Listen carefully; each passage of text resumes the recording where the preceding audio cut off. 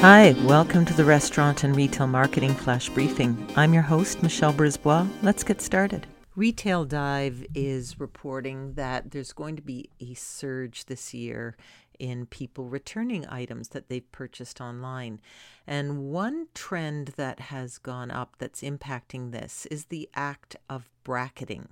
Now, bracketing is where customers buy multiple sizes, colors, or styles of an item, and they know that they'll return some, if not all, of what they've purchased. So with people not going into the store to try different things or see them up close, they're just ordering everything and then turning around and returning it. Of course, this poses an issue for retailers because there's labor and possibly shipping and handling expense to send stuff out, receive it back, and whatnot. So it is an issue. But how common is it? Customer experience platform Narvar recently found that more than 60% shoppers are bracketing, and that's a 50% increase in 3 years, a 29% increase from last year.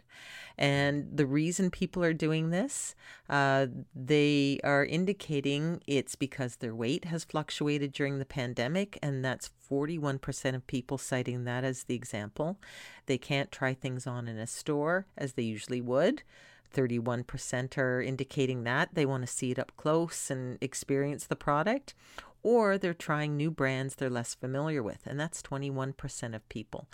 So those are some interesting stats around the art or the act of bracketing, and something that I think the retail industry is going to have to keep in mind going forward if people continue to shop online as we work through the pandemic and getting out the other side, and if online shopping continues at a higher level than it was prior.